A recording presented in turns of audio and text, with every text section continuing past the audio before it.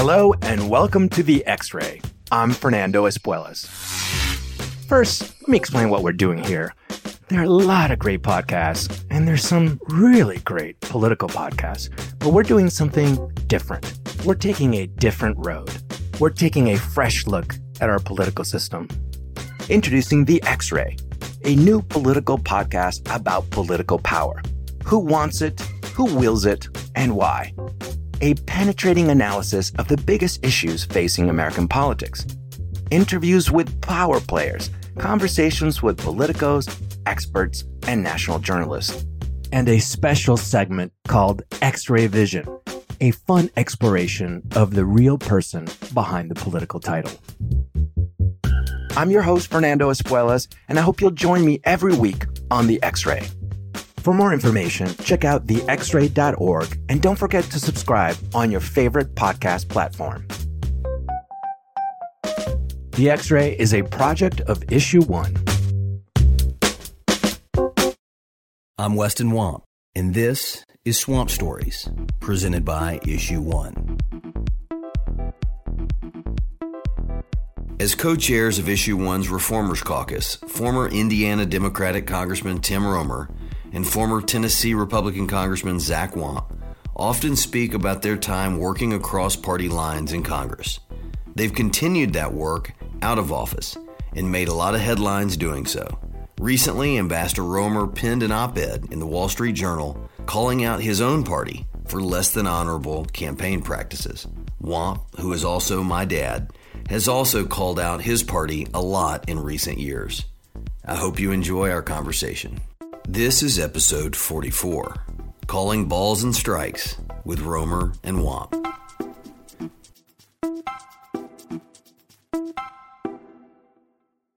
Well, Ambassador and Congressman / Dad, thanks for joining us to talk about an important trend that should be discussed coming out of the primaries this midterm cycle, and also an opportunity for us just to debrief about the incredible work that you guys have led as the co-chairs of Issue One's Reformers Caucus.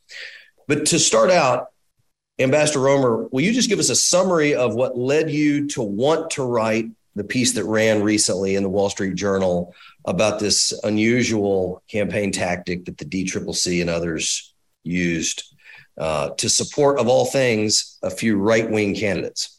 Yeah, thank you, Weston. Good to be with you. This strategy or tactic by the DCCC is as transparent as it is twisted. It is a strategy deployed by the Democratic Congressional Campaign Committee using cynicism at its very best or worst to fund and promote election deniers, usually Trump-endorsed Republican candidates in primaries, and get them to win so that the Democrat in the fall, 3 months later, has a better opportunity to win, presumably against a weaker candidate. Now, why is that so wrong? Well, first of all, it's wrong because we hear the argument the Democrats need to hold on to power. It could come down to a seat. All fair and love in politics. You should, some argue, be able to deploy anything to keep control of the House. I argue that this is crossing a bright red line of morals and ethics that should never be crossed. That Democrats who've made Trump and election deniers a campaign issue nationally cannot distort that message and go on the other side to temporarily support election deniers for 3 or 4 months with the hope that they'll beat them. That's too cynical. It is politics in its very worst. It is sacrificing a good issue that we have, and it is risking that these election deniers get another 3-4 months of airtime and can promote their election denying lies and conspiracy theories in key states like Michigan, where this happened between Representative Peter Meijer and his challenger, John Gibbs. Dad, your thoughts? I mean, this is, I think, a classic example of some Midwestern Romer courage. I've seen a lot of it displayed, saw some of it growing up from you, and then certainly in recent years as our party has told a lot of half-truths and some untruths, you've held the line in a way that reminds me of the leadership that Ambassador Romer is showing here. Yeah, I'm really proud of Tim Romer for speaking out, not just mildly about this, but boldly about this, because it is the worst of the win at all cost mindset now of American politics. There are things you should not do, no matter what, whether it means losing in life and in politics. And this is an example of that. And his courage to speak out about it against his own party's actions are very similar to your and my courage speaking out about January the 6th and the election deniers and how bad that is, because in a sense, they're very similar. They are people who will not accept reality and will win at all costs and engage in politics that literally sends your generation, Weston, completely in the other direction, saying, I don't want to have anything to do with that because that's just terrible. And I don't want to be involved in something that's that unethical. And, number one, Tim Romer and I both embrace this notion that neither party has an exclusive on integrity and neither party has an exclusive on ideas. And that while we're in vigorous battles over big issues, we need to treat each other like human beings. And in this case, we've seen awful politics, but this is, like he says, the height of cynicism and really unethical and a terrible trend. And people from both sides need to speak out about these type actions, just like we need to speak out together about what happened January the 6th. And anyone who doesn't embrace the peaceful transfer of power and acceptance of free and fair elections after the ballots are all cast. We can do elections better. There's no question they're not perfect, but they're the best in the world, and we need to recognize that, and we should not let people who don't recognize that destroy the political process like this from both sides. Well, and to put a fine point on it, one of the incumbents who ended up taking the brunt of this strategy was Peter Meijer from Michigan, young military veteran, voted to impeach President Trump. Ambassador, I think that was probably one of the scenarios in which many on your side of the aisle cringed, because nobody would debate that Peter Meijer is a person, whether you agree with him on impeachment or not, he's a person of upstanding character and quite a bit of courage. And it certainly seemed as though there was a cheap political tactic just to win a seat. Well, that's a good point, Weston. This win at all costs philosophy that the Democratic Party seems to be embracing, where they will, fund this John Gibbs candidate who was Trump endorsed over Peter Meijer, the incumbent who voted for Trump's impeachment, is an existential threat to the way we are establish our Constitution, our peaceful transfer of power as a country. It's plain and simple. I've gotten some flack back from the Democratic Party. I organized a letter signed by 35 Democrats, leaders of our party, to object to this DCCC tactic and strategy. But some of the folks in the Democratic Party have struck back and said, look, Tim, you're off base. We need to be able to preserve our majority, look at all the issues that are at stake if we lose the gavel and the speakership and the committee chairs. And my argument back to them is just as forceful, saying, if you will corrupt power to win at any cost, that causes a serious deterioration of trust in our American institutions. And that hurts the United States of America in the short and the long term. And besides, I argue that the Democrats now have a pretty compelling agenda of successes that they could sell. They don't need to be taking this very cynical and Machiavellian tactical thrust in taking out Republicans and elevating election deniers. They can talk about a bipartisan infrastructure bill to compete with China. They can talk about, the first gun legislation to protect our children from massacres in schools in 20 years. They can talk about the CHIPS and Science Act that's going to create new jobs throughout the Midwest in manufacturing and to put the U.S. in a more competitive position on the economy. That's a positive message. Why get down in the mud and the dirt and into the gutter on this tactic, taking out a good guy like Peter Meijer?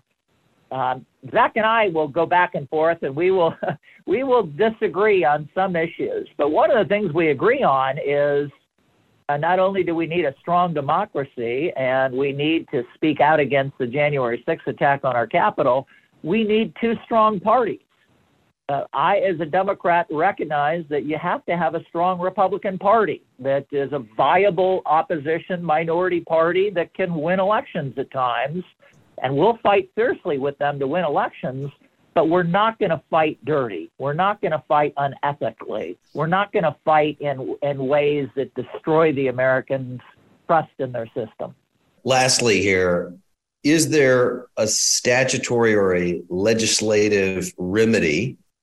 Often these types of issues, run up against First Amendment concerns, but at the same time, categorically, when you run political ads, you often have to designate whether you're running in support of or in opposition to a candidate. That's just a part of campaign disclosures under federal law.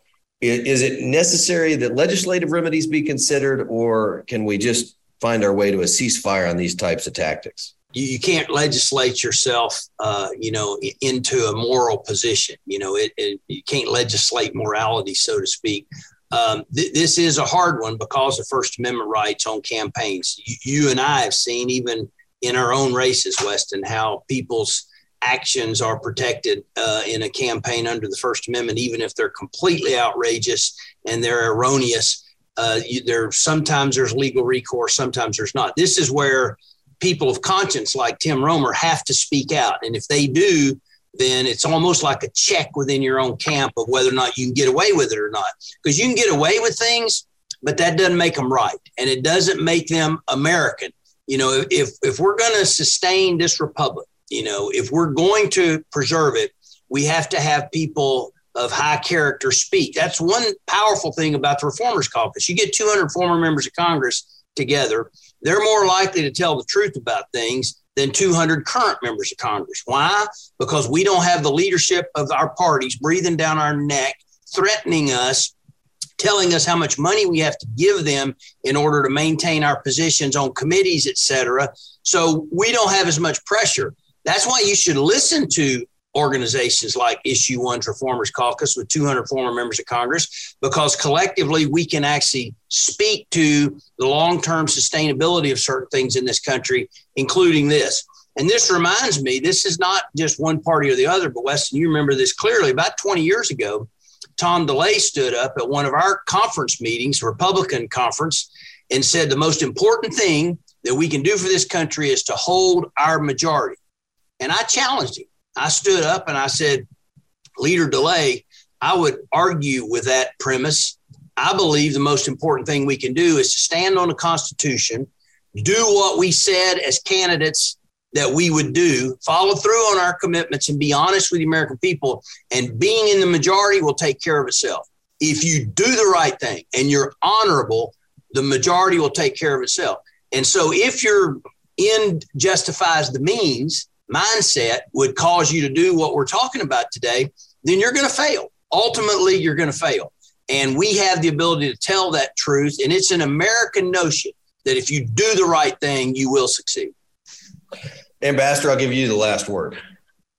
Well, I agree with what Congressman Wamp has said. We won't agree on everything across parties, and we cannot legislate everything. Some things come down to your conscience and what you're taught by your grandparents and parents and your community and what you learn in church, to do the right thing and to bring the right thing and sometimes courage to politics and to the public arena, and to stand up for what you believe in, even when that means taking on flack from friends or from your own party or from very powerful and influential people that can stir things up and cause you problems. We can't legislate this answer, but we can do two things about it. One, we can speak out and write op-eds and reach out to our leadership. Congressman John Patrick Maloney is the head of the Democratic Congressional Campaign Committee. I've sent him the letter signed by 35 prominent Democrats. I've called him and reached out to him to communicate to him directly and tell him that we should stop this, cease and desist right away. And I've also reached out to some of the Democratic leadership in Congress who have conversations with Congressman Maloney as the head of the DCCC. There's several members of Congress that can speak to him and could potentially withhold dues to the Democratic Party if he doesn't cease and desist from this. And then the other means is the Reformers Caucus itself through Issue 1. Congressman Wamp and I are co-chairs of this organization. It's over 200 members, former senators, ambassadors, congressmen. It's about half Democrats and half Republicans. And we go up to the Hill and talk to current members of Congress about reforming the Electoral Count Act so that we don't have the kind of disruption that we had back on January 6th in terms of a peaceful transfer of power. And we update that archaic act, and we do it in a bipartisan way. We're working on things such as individual conversations through the Congressional Dialogue Series and Braver Politics to have a Democrat and a congressman, Republicans sit down together and talk to each other, get to know each other and trust each other. That's the coin of the realm of getting things done and legislating in Congress, working across the aisle. And we're trying to facilitate that kind of trust and those relationships. And as Congressman Wamp said, we're working on a host of reforms and initiatives at the state level to try to make sure that Democrats and Republicans put our republic and democracy and Constitution over party. And we continue to work on securing our poll workers, making sure that other countries can't hack into our election system, and have bipartisan solutions to making sure we have fair and free elections. That Reformers Caucus is doing great work, and we need to continue that and be even more effective in the future. Well, thanks to both of you for your partnership and support of this podcast and for speaking out on issues like this one, where the easier route, certainly, Ambassador, is just to shut up and hope that your party wins. So thanks to both of you. Pleasure. Nice to be with you. Always great to be with Congressman Wamp. You're here. Thanks for listening to Swamp Stories, presented by Issue 1, the country's leading political reform organization that unites Republicans, Democrats, and independents to fix our broken political system.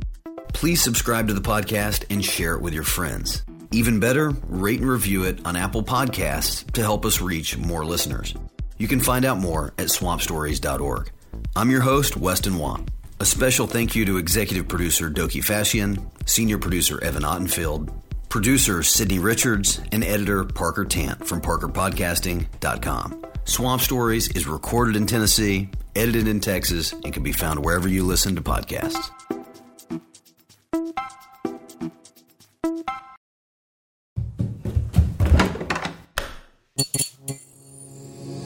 This podcast is part of the Democracy Group,